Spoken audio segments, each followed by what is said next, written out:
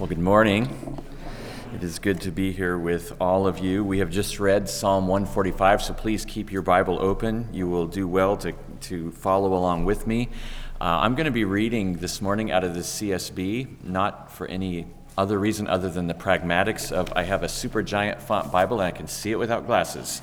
So that's what I'll be doing. But sometimes it's helpful and fun to be reading along in your translation as someone reads another, and there's much to be gained by the contrast in what different translators have understood the reading of this to be. Would you pray with me very, very briefly? Father, we ask now that you would open your word up to us and open us up to your word, that we might behold the light of the gospel of the glory of Christ. Please bless us to that end in Jesus' name. Amen. Well, it's good to be back here with you. I bring you greetings from Western Seminary where I teach, Hinson Baptist Church where I'm a member. I serve as an elder, and they're meeting outside today, which is odd for Hinson. Because of a mask mandate that has been put on the city, or on the state, really, and we live in a very progressive part of Portland, to be sure, and so, but they'll be praying for us here in just a bit. A few months ago was the memorial service for Prince Philip, who was the husband of Queen Elizabeth. Did anybody watch any of that or see highlights or? Okay, so there were a few of you, good. I don't know if that makes you an Anglophile or not, but my wife loves things associated with the royal family of England. Or maybe people might have watched just because you're intrigued by royalty. And if you watched, you were treated to much, not all, but much of the pomp and circumstance that England could muster, at least in this COVID environment, right? The mood, of course, was somber because it was a funeral, so it didn't really match the joy of a royal wedding, say, but it was still an impressive display of royalty and majesty. Now, if you were watching it, maybe you were particularly interested, like I was, with the recitation of Philip's titles. Well, I'll give you just a sampling. Here's what was read. The late most illustrious and exalted Prince Philip, Duke of Edinburgh, Earl of Merioneth and Baron Greenwich, Knight of the most noble order of the Garter, Knight of the most ancient and most noble order of the Thistle, Member of the Order of Merit, Knight Grand Cross of the Royal Victorian Order, upon whom has been conferred the Royal Victorian Chain, Grand Master and Knight Grand Cross of the most excellent order of the British Empire, Lord High Admiral of the United Kingdom, one of Her Majesty's most honorable Privy Council, Admiral of the Fleet, Field Marshal in the Army, and Marshal of the Royal Air Force. That doesn't even include the titles that she had by virtue of being husband to the Queen, nor does it include all of the titles that Philip gave up just in order to marry Elizabeth. I mean, can you imagine this guy's business card? It's just enormous, right? And then, okay, and nobody laughed. Maybe if I would have said it in like a British accent, the Royal Order of the Thistle. I mean, what is that, right? But it's probably cool, right? It's probably cool. So it was really quite a display of majesty, and in the best of times, we are intrigued by royalty because there's a gravitas, there's a weightiness, isn't there, that attends royalty. The titles, the clothing, the attendance, all of the splendor. We almost automatically associate majesty with greatness, or we expect things that are majestic to be great, and greatness is supposed to attend majesty. But the question before us today is, does goodness? In our text this morning, we're going to look at a psalm that celebrates the majesty of God and the declarations of God's kingly royalty. They are impressive in this psalm. But surprisingly, the psalm celebrates something that we don't always associate with majesty, but the biblical authors did. So this morning, if you're here, you're listening, maybe you don't understand yourself to be a Christian just yet, I would invite you to consider this psalm, our study of it. Ask yourself, what would be more important to you in a God? Greatness or goodness? Which do you need more?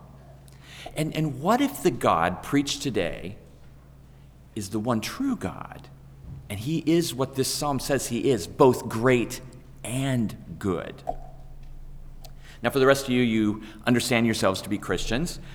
What ought your response to be to this God who is absolutely great, but whose greatness is rivaled only by his goodness? In fact, his goodness is all tied up in his greatness and vice versa. So the big idea that I have this morning for you is this: our God is supremely and uniquely worthy of praise because he is both great and good. Wholly other, W-H-O-L-L-Y, right? Wholly other, entirely separate, and tenderly near to his people. Okay, so let's dive into this psalm. Beginning in verse 1, we have a call to praise God. And David, or someone writing for David, it's a psalm of David, we're told, writes this: I exalt you, my God the King, and bless your name forever and ever. I will bless you every day. I will praise your name forever and ever. So in this psalm, right off the bat, David recognizes God to be his king. The king recognizes kingly royalty. And David is committed to extolling God. And not just for a moment, right? Not just when it's convenient, but forever and ever. Because in David's estimation, this is a God whose worthiness does not expire, right? It doesn't wane with time. This is a God whom he would never grow bored with. But why? Why is that? Well, who is this God? Why is he worthy of such adulation, such eternal adulation, right? Forever and ever I will praise you. And the rest of the psalm is really committed to explaining why God is worthy to be praised. And we find, beginning in verse 3, that it's because of the greatness of God, that is, his transcendence. His transcendence. And I'll define that for you. God is supremely worthy to be praised because he is transcendent. That is, he is wholly other. He is high and lifted up beyond all.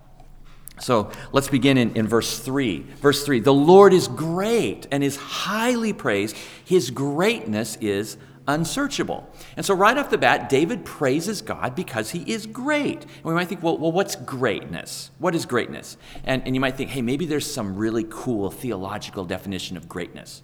And sorry to disappoint you. It's probably what you would think that it is. Greatness has to do, in the Bible, with like being large or significant or imposing. Greatness often has to do with abundance, kind of what we would expect. In the scriptures, a great river is enormous.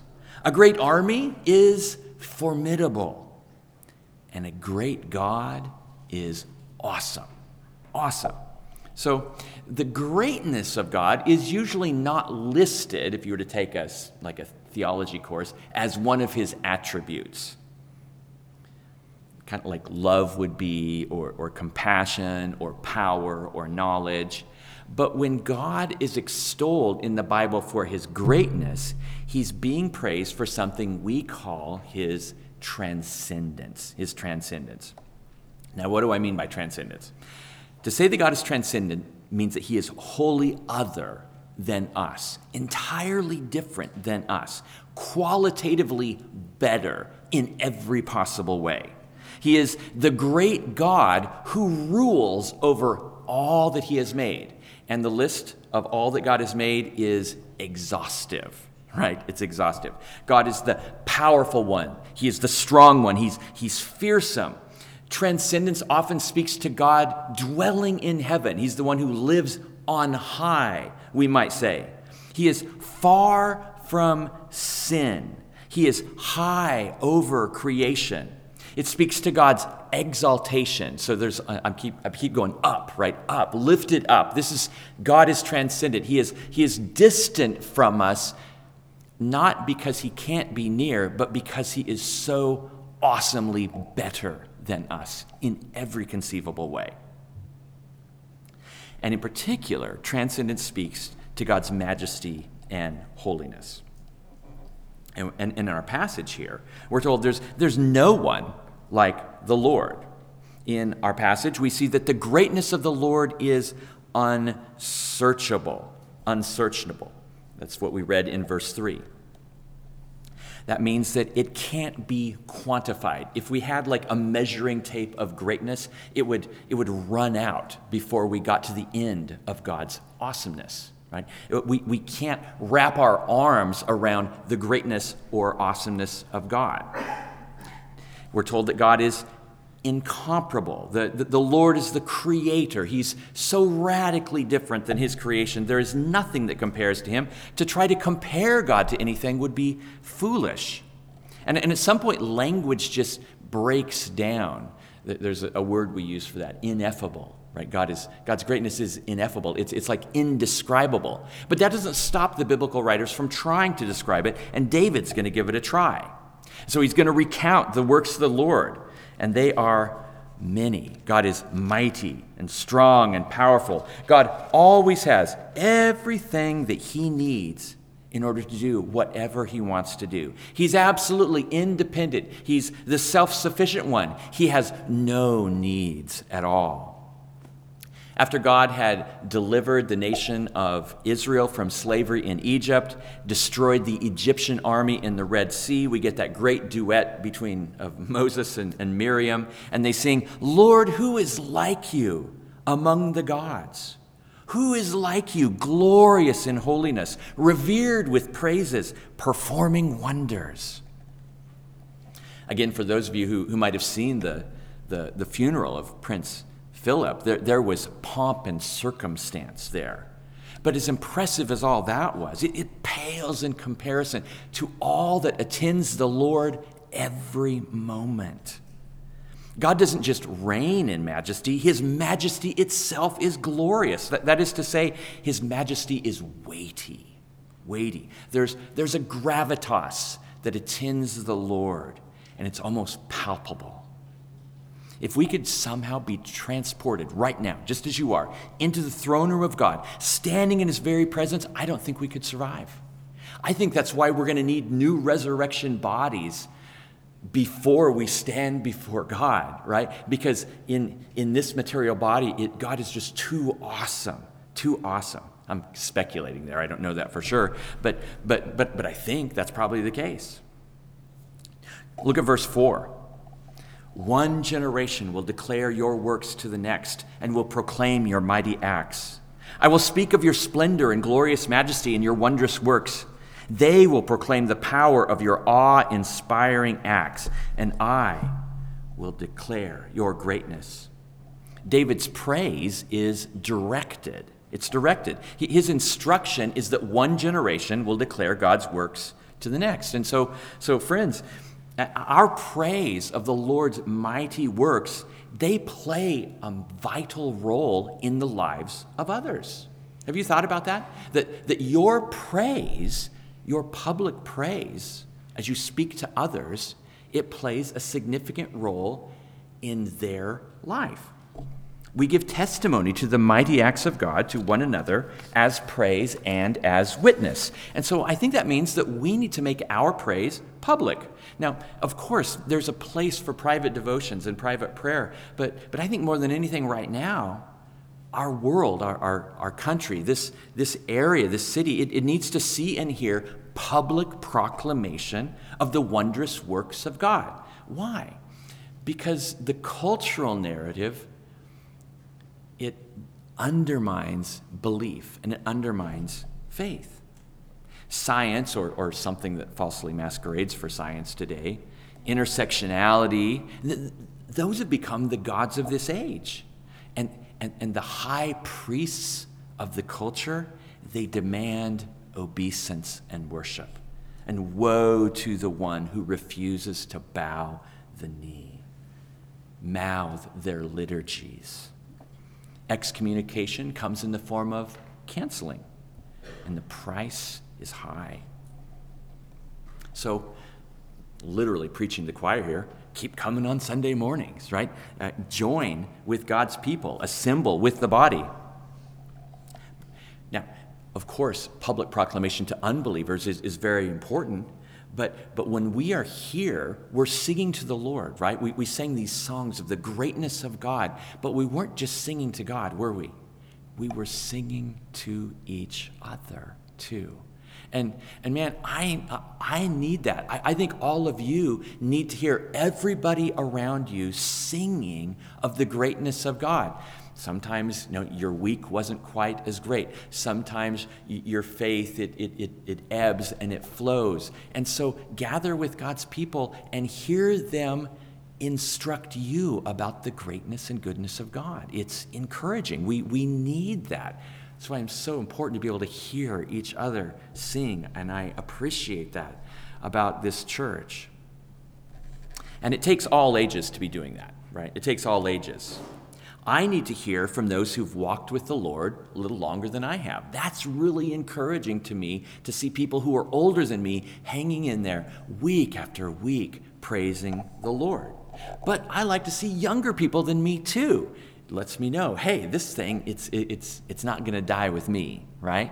That's encouraging. We need all of it. And that's why David says, generation instructing generation. You might have heard it said that Christianity is like one generation away from extinction. Now, I think that's a bit overplayed because Jesus is sovereign, right? And he's going to build his church, okay? And so our failures are not going to cause the church to fail. It's in good hands. But that statement is frighteningly true in this sense. The church marches victoriously into the next generation by virtue of our confession, not our birthright. No one automatically becomes a Christian. No one is automatically reborn by virtue of parentage. Each person hears the gospel and responds in time and space to the gospel message. And so we know, right? We know that gospel message, it's not just a sales pitch or a gimmick. It's a proclamation of the mighty acts of God to save sinners. It's a God-proclaiming praising of the wondrous work of the Lord Jesus Christ in going to the cross on our behalf. It is a God-exalting proclamation of the awe-inspiring act of raising Jesus Christ from the dead. Have you thought about that? That the gospel itself is a mighty proclamation of the greatness of God. And so speak of that. Speak of that to one another. Speak of that to your neighbors. But David isn't just praising God for his greatness in this passage. He also praises him for his goodness. Look at verse 7. They will give a testimony of your great goodness and will joyfully sing of your righteousness. So verse 7, we have a bit of a transition here in David's praise, and it's here that things get both interesting and wonderful. God is praised for both his great goodness and his righteousness. These are not attributes of transcendence, of the high and exalted, the lifted up one. These are attributes of what we typically associate with his immanence. His immanence. Okay, what's his immanence? Well, it's kind of the opposite of transcendence. The immanence of God is his nearness. It's his nearness. In contrast to transcendence, where God is wholly other and so radically different from us that he dwells on high, immanence stresses God's involvement with us here. His intimacy with his people, his touch, his care, his concern. Immanence extols a God who is close. Transcendence extols a God who is high and lifted up. Immanence celebrates the God who comes down to dwell with his people. And so we find here that God is supremely worthy to be praised because he is immanent, tenderly near to his people. And so when we speak of the God who's near, we speak of the God who sees you, knows you, he hears you, he heals you, he gives gifts to you. And it's the testimony of the entire Bible, this psalm in particular, that God is good. God is good. All right, well, what does that mean? When we say that God's good, we say that he's benevolent. He's benevolent. God acts for the benefit of others. And the rest of the psalm is going to flesh out what the goodness of God is. Let's look at the attributes of the nearness or immanence of God in this passage. Verse 8, the Lord is gracious and compassionate, slow to anger, and great in faithful love. Here, David, like so many biblical authors, goes back to the most quoted and most alluded to passage in all of the Bible, that strange passage in Exodus 34. In this case, Exodus 34, verse 6, where Moses asks the Lord, Lord, show me your glory. Show me your glory. And so God responds by sheltering Moses behind a rock, putting him in the cleft of the rock because it protects him in some way. And then strangely, when you're reading it, God parades before him, but we're not told what he looks like at all. We're only told what Moses hears. And this is what Moses hears. The Lord is a compassionate and gracious God, slow to anger and abounding in faithful love and truth, maintaining faithful love to 1,000 generations, forgiving iniquity, rebellion, and sin. But he will not leave the guilty unpunished, bringing the consequences of the father's iniquity on the children and grandchildren to the 3rd and 4th generations. What an interesting passage, right? God, show me your glory, Moses says. Okay, go hide behind that rock and listen. I am compassionate. I am kind. I am loving. That's the glory of God. And we learn here that God's glory is tied to more than just his resplendent majesty. I mean, that's what we would think with glory, right? Isn't that awesomeness and blinding light and things like that? Right? Where God is wholly other than us. He's just unapproachable, so far from us. That's how he is glorious. And God, at least to Moses, and really through this Bible, yeah, that's true. All that's true. But if you really want to know how glorious I am, I'm a loving God. I'm a compassionate God. I'm a kind God. Now, what are the things that are extolled here in this verse that we just read in Psalm 145? Well, we're told God is full of grace. To say that God is gracious, to say that he grants goodness and kindness to sinful people, when God has nothing to gain by being kind. He doesn't have anything to gain by being kind to you or to me, right? I mean, it's kind of humbling. Right? Well, of course God wants me on his team, right? Of course he wants me on his team. Well, no. You're not that necessary. Not that necessary, right? God really doesn't have anything to gain by being generous or kind to you. It's not like you can give him something that he lacks. That's what grace is. The compassion of God. To say that God is compassionate means that he's moved to kindness through mercy and pity. That's what motivates Jesus the most. Have you noticed in the Gospels where it says, right before Jesus would heal someone, he was moved by compassion. Moved by compassion. And, okay, you've heard me enough that I don't talk a bunch of Greek most of the time unless it's funny or interesting, and this is both. So this word for compassion is splunkna. Splunkna. Yeah, it's an awkward sounding word, but man, it is wonderful. And it literally means bowels. Bowels. And he was moved in his bowels when he saw something. Now, in English, an idiom for us would be something like, and Jesus' heart went out to the person, and so he healed them. But literally, Jesus saw it, and his stomach flipped, right? He's moved. He's affected. He's affected by what he sees when people are in need.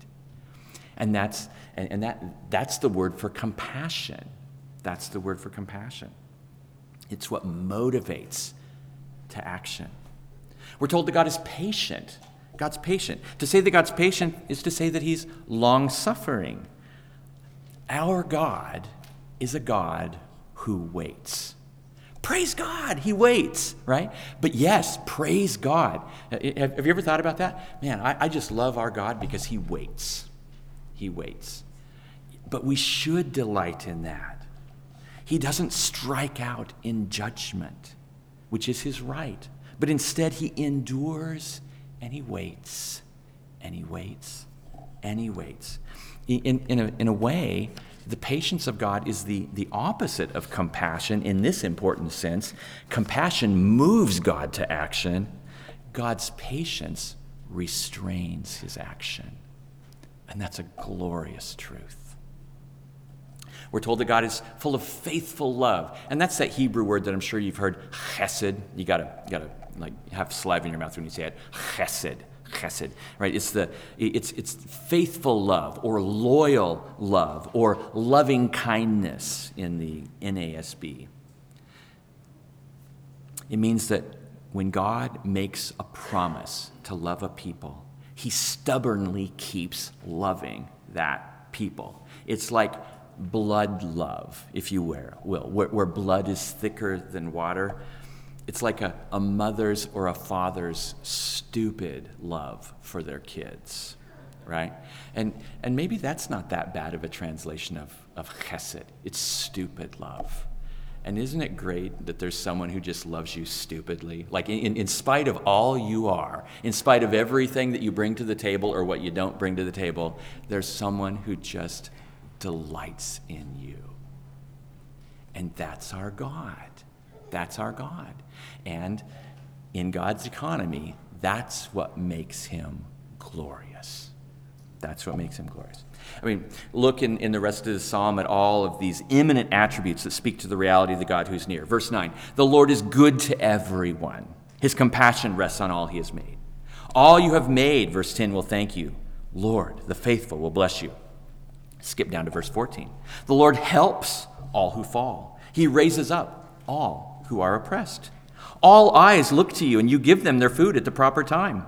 You open your hand and satisfy the desire of every living thing. The Lord is righteous in all his ways and faithful in all his acts. So, I'm not sure if we totally understand how incredible what we just read actually is. We're so used to the kind of language, this kind of language of God, that we almost take it for granted, but we really ought not to. I mean, what other God is both transcendent, high and lifted up, and immanent, near? A God both transcendent and immanent. That's unheard of in the pagan pantheon of gods. A God who is both high and exalted, who also stoops down to compassionately care for his people. Who else but our God is like this? I think this is brilliantly illustrated in C.S. Lewis's Lion, the Witch, and the Wardrobe. Y'all read that, where the four humans are there in Narnia, and they're about to meet Aslan, the great, he's the Christ figure, but he's the great king. But he's a lion, and they're not, Susan and the rest of the Pevensey children, not quite sure what to make of this lion. And so I'll pick up the story here, where Mr. and Mrs. Beaver are saying, Aslan is a lion, the great lion. Oh, said Susan, I thought he was a man. Is he quite safe? I shall feel rather nervous about meeting a lion. Safe, said Mr. Beaver. Who said anything about safe? Of course he isn't safe, but he's good. He's the king, I tell you.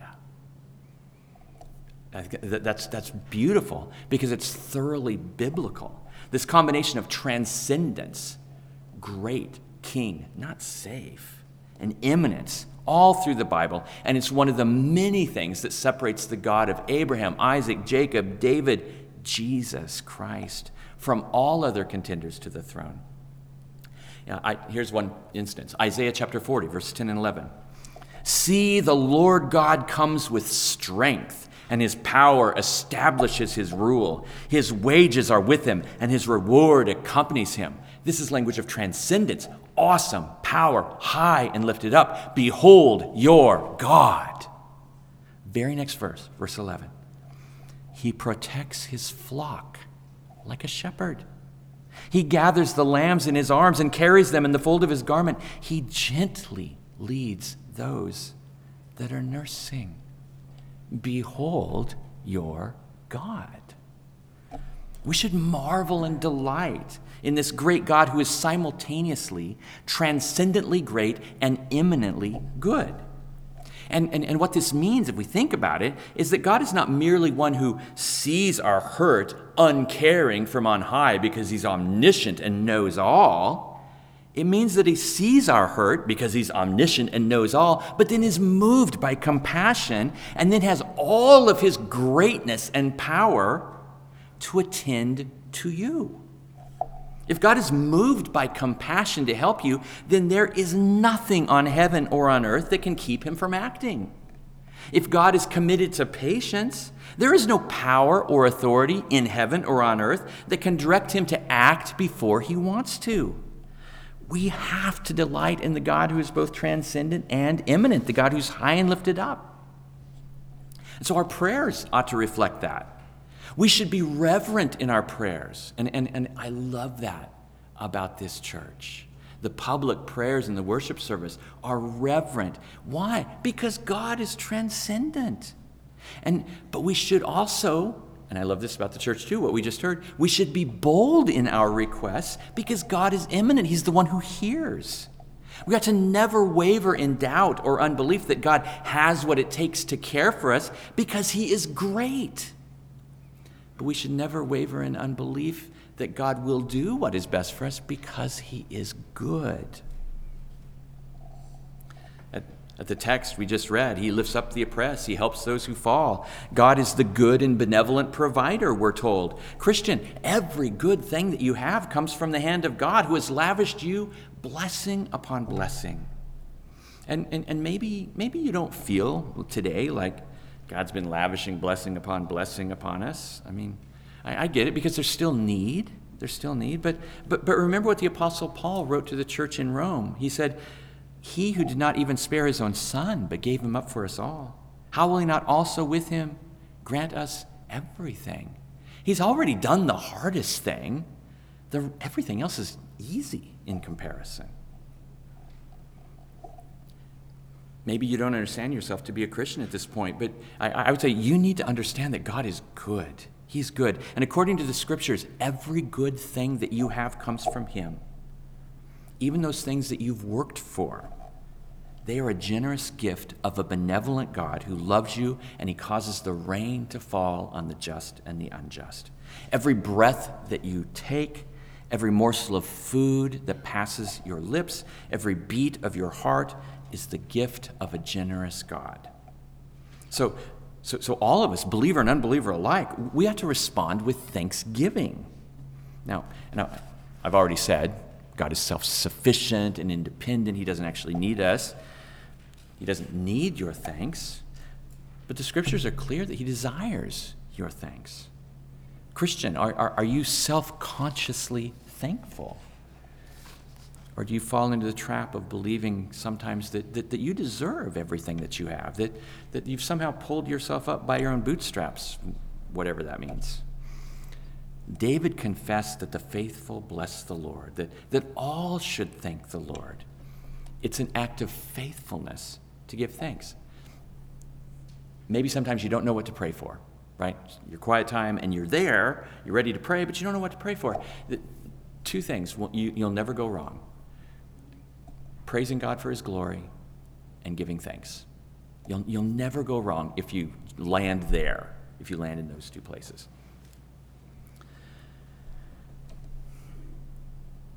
Rehearse the blessings of God in your life and thank him for everything that he's done. You remember that old hymn, Count Your Blessings? I'm not even sure you'd call it a hymn. right? You think, wow, I thought you were like theology professor. Really? You're going to quote that as? Yeah, there's actually pretty good theology in this one, right? So amid the conflict, whether great or small, do not be discouraged. God is over all. Count your many blessings. Angels will attend, help and comfort give you to your journey's end. Count your blessings, name them one by one. Count your blessings, see what God has done. Look at verses 11 through 13. God's kingdom is the way that it is because God is the way he is. We see verse 11. They will speak of the glory of your kingdom and will declare your might, informing all people of your mighty acts and of the glorious splendor of your kingdom. Your kingdom is an everlasting kingdom. Your rule is for all generations. The Lord is faithful in all his words and gracious in all his actions. So here in verse 13, we have this fusing of greatness and goodness again. The God who is the awesome king, his dynasty is unparalleled.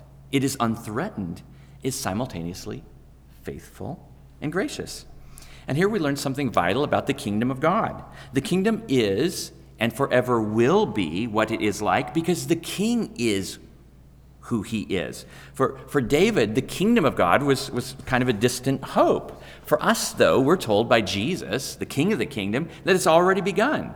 But what was true of David is still true for us. The kingdom of God is what it is, and it will be what it will be forever because God is who he is. That is, the kingdom partakes of the character of the king. And that's happy news for us because our awesome, transcendent God, who is high and lifted up, terrible in power and wonder, is simultaneously the immanent God who is moved by compassion, full of grace, committed to loyal covenant love. So the kingdom of God is full of mercy, compassion, grace, and faithful love. Why? Now, we might think, well, kingdom of God, yeah, it's going to be glorious and powerful and other transcendent things. But Jesus, at its inauguration, led with the immanent attributes of grace and mercy and compassion and faithful love. Now, the glory and power and splendor of the kingdom will come. But Jesus introduced first those immanent aspects of the kingdom, didn't he? Jesus Christ, who is the king of the kingdom, presented himself not as a king resplendent in glory, but as a king who draws near in humility and compassion. Jesus introduced himself and his qualifications to be king this way. Come to me, all of you who are weary and burdened, and I will give you rest.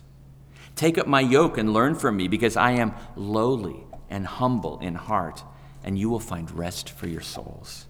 For my yoke is easy and my burden is light. Jesus is a gentle king who is good. And that goodness manifested itself in grace and compassion and mercy. Jesus came to build a kingdom, but to build it on a foundation of all that he is in both his transcendence and his immanence. Because remember, this Jesus, who is the one who said, I'm gentle and humble, is simultaneously the eternal Son of God, the second member of the Trinity, who came not as a conquering king on a stallion of victory this time, but entered our existence as a small baby born in the most humble of circumstances. He came not demanding obeisance, service, but he came healing and feeding. That humility took Jesus all the way to the cross, where he would die the humiliating and just death that we deserve. And he did so willingly, out of love for God the Father and out of love for you and me.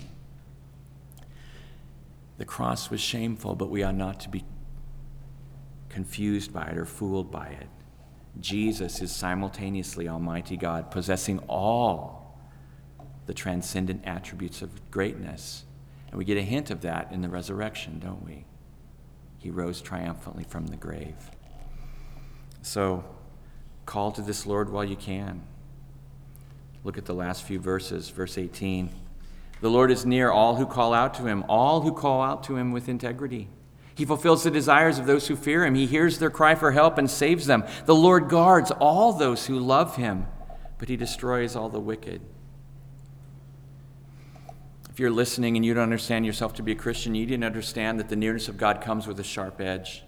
Because God is near, the wicked are deluding themselves if they think they'll get off scot-free. God is watching, and he is ready, able, and willing to judge.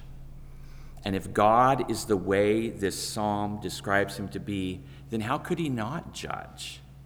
In fact, we're told here that his judgment is an expression of his righteousness. And if we think about it, the hope of the cosmos rests in the character and goodness of God. And when we look at the state of things in the world, the hope of the cosmos rests in the judgment of God. I mean, think about a world that continues on as it is, going in the direction that it is. We can't have that. It can't endure before a holy God. And if we really knew what we wanted, we wouldn't want it to continue this way. The moral confusion in our world right now is heavy. The moral rebellion is even heavier. A renewed world, the kingdom of God, it has to have judgment. And it starts with each of us.